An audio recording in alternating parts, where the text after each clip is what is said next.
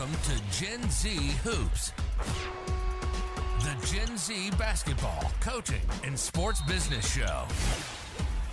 On this podcast, you'll learn from professional players, coaches, and executives from all over the world and see the court in a brand new way. And now, joining you courtside, your Gen Z host, John Hartophilus. Coach Cam, good morning. What's going on? Good morning. How you doing? Doing great. Thank you so much for coming on the show. It's gonna be a lot of fun to kind of jump into all the cool stuff you've been doing. And kind of just unpack your journey up to this point and kind of where you're at. So I'm curious, maybe just to jump right into the show, like what was the starting point really for your passion for the game? Like where did that really come from? What made you realize that basketball is what you really wanted to do? Well, it came from my father. He played basketball in Columbus. He also went to Cumberland College, which was in Kentucky. And from there, he continued to coach basketball, girls and boys, at our high school in Kent, Ohio. My mom also played basketball in high school as well. And just growing up around the game, watching the games. My dad tells a story all the time of him sitting there watching Jordan with me and my brother in both of his arms. So that's kind of how we grew up, just playing basketball outside every day. And that's kind of what sparked my interest. That's so cool. And I'm curious, maybe when playing, maybe at one point when you're playing all this time, made you really realize that the transition to coaching is what you really wanted to do. And that to be like that whole lifetime of coaching for you after you were done playing. But what point was that where you realized that that's what you wanted to do? Yeah, well, I kind of knew I wanted to coach my whole life at some point when I got done playing. Kind of the thing that did it for me was coming out of college. I was third in block shots in our school history, but I didn't average a lot of points or anything like that. So I signed an agent, and it came back with some offers overseas for, $20,000 for 10 months and things like that. And I was just in communication with all the coaches that recruited me, and I let all of them know as well that I wanted to coach. And one school that got back to me was University of Akron, and they offered me a grad assistantship to come there and help coach as well, get a free master's degree. So I kind of went that route instead of going to play. That's super interesting, and because it's a decision or something that a lot of people have to face, right? They're done playing, and they could play overseas, but they don't know what that would look like. Right? There's a lot of uncertainty there. Or they could stay, go to grad school, and be a grad assistant. So I'm curious, maybe if you can go into maybe what your responsibilities were there, what that role was like as a grad assistant in the day to day. It's a career path that a lot of people, young coaches especially, tend to take. Hey, Akron is a great time there. Coach Keith Danbrow is a great coach. A lot of good coaches there as well. Doing a lot of ground level work. So one of the main things I did, because I was 1 year out of college, was practice. Like every day, full court, practice with the team. Whenever they have enough guys to practice, I was practicing. Individual workouts, I was playing defense. So, and then also got some time to work with those guys on the side as well.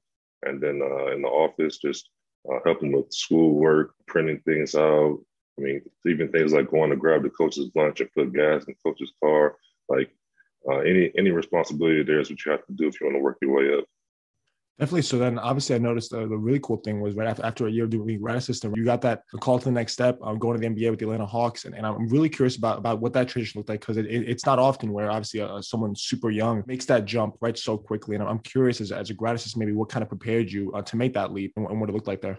What kind of prepared me to make that leap was just a full life of basketball from early on up until that point. It's funny, like the game really never changes that much. Like from middle school to high school, like the speed will change and the skill level will change, the talent level for sure. But at the end of the day, basketball is kind of just basketball. So that's what kind of prepared me for that jump. But kind of going back to that, I was going to start my second year at Akron. Got a call from assistant coach at Bowling Green, where I went to school at. He said that the Hawks were looking for a big guy to help out in the video room. I sent the email, sent my resume and all that. Had a couple phone interviews. And then I flew down there on a Friday. They flew me down, helped with the workout, an interview with some of the coaches. And they had somebody take me back to the airport. And when I got back to the airport, I got a call saying I got the job. So that was kind of one of the crazy experiences in my life. Basketball fan and player, when you go in there, Coach Bud is in there and you have so many great players like Horford, Paul Millsap, Jeff T, Dennis Schroeder, Kyle Korver, just a whole bunch of great players. You're kind of starstruck when you go in there, because at the time I was 22 years old. It's like, I was just playing 2K, watching with these guys the other day, and now I'm kind of in the gym with them. So it was kind of a great experience. Oh, God, definitely so cool, and it's surreal to kind of imagine being in that room. And a lot of listeners may forget that. So you went there. It was September 2015, but that year you were about to go into was the year when you guys won 60 games and had an incredible regular season. I'm curious, maybe even before that. Obviously, that season was great, and there was a lot of, I imagine, great basketball played in Atlanta. But in terms of what you were doing, I'm curious because you're only 22, which is at that time, in a role like that, working with an NBA team is fantastic. I'm curious. Obviously, you did some player development there too, and that's something normally. Obviously, NBA staffs are so big; they have multiple video guys, multiple players, and right, everything's kind of spaced out, and people have their own lane. You were kind of doing a little bit of both, so that's what I'm super curious about, and how that worked, especially with someone so young that they kind of gave you the reins to do so much. Well, my role there, I was player development. I wasn't a player development coach. I was a player development assistant. So what I did was I worked with the player development coaches on kind of ways to get those guys better, whether it was like taking shot charts or finding film. But mainly that job consisted of being on the court with the guys, kind of having to guard those guys every day when they're shooting, put a hand in their face. And, kind of the whole time when you're there as an assistant, a young guy, you just kind of taking mental notes and you're going back to the office and you're writing down workouts and things that you saw. So that one day when you have the opportunity, you can kind of replicate and do those things. Oh my God, I mean, definitely. And I would imagine that time with the Hawks, right, there was so, right, whether it's the winning games part of it, whether it's what you were doing day in, day out with the team must have been super cool. And then from the NBA, obviously, wearing so many hats with the NBA team at such a young age is something super rare. But I'm curious as to maybe how that helped you when you went to the G League, right, with the Erie Bayhawks. Now you're an assistant coach, right, doing in a bigger role in that sense, but also kind of just having all that experience from when you were with the Hawks. So what did that transition kind of going from the Hawks to the Bayhawks? It's kind of funny, right? You kind of sticking with that theme of the Hawks. What did it look like for you? Well, the thing about going to the Atlanta Hawks was, but prior to that time, especially at Akron, all I was really doing was playing against people, using my size to play in practice and that type of thing. But when I got to the Hawks, I learned how to use sports code and do video work. So I was able to help out with scouts and help the coaches put scouting reports together. And that's kind of the biggest thing that, and along with the workouts, like I mentioned before, and helping out in practice. So when I went to the Bayhawks, I kind of already had an idea how to do all that stuff as far as like put my own scouting reports together, run drills in practice. But then I just had to kind of make it my own, So you learn from some of those great coaches over there. I mean, Coach Bud was there. Taylor Jenkins was there, who's at Memphis now. Kenny Atkinson, who's formerly the coach of the Brooklyn Nets. Darvin Ham, just so many great coaches. And you learn from them. But when you take an opportunity like that, goes to the G League, you kind of have to find your own way to do those things. So that was kind of what was so great about that experience. Definitely, with much smaller staff, you definitely have to find your own way to do that. I'm curious, maybe you were talking about a lot of the sports code stuff you're doing. What kind of software you use? Like, can you kind of walk us through maybe how that stuff on the back end really comes to life? Yeah, so Sports Code is a very great program. Typically, most teams use it on the Mac computer, but what you're really doing is you're taking a full game of raw film and you're kind of just breaking it down possession by possession. And that's kind of how I started off doing it and learning the process because I really never done it before. But as you go by possession and possession, then you go into which shot came in that possession and who took that shot and where that shot came from. You're going through on the computer, you're labeling all these things and you're going back and you're looking at, okay, this is where this player likes to get their shot from, or this is what this player does most to be successful. And you're taking those clips and putting those into a personnel edit.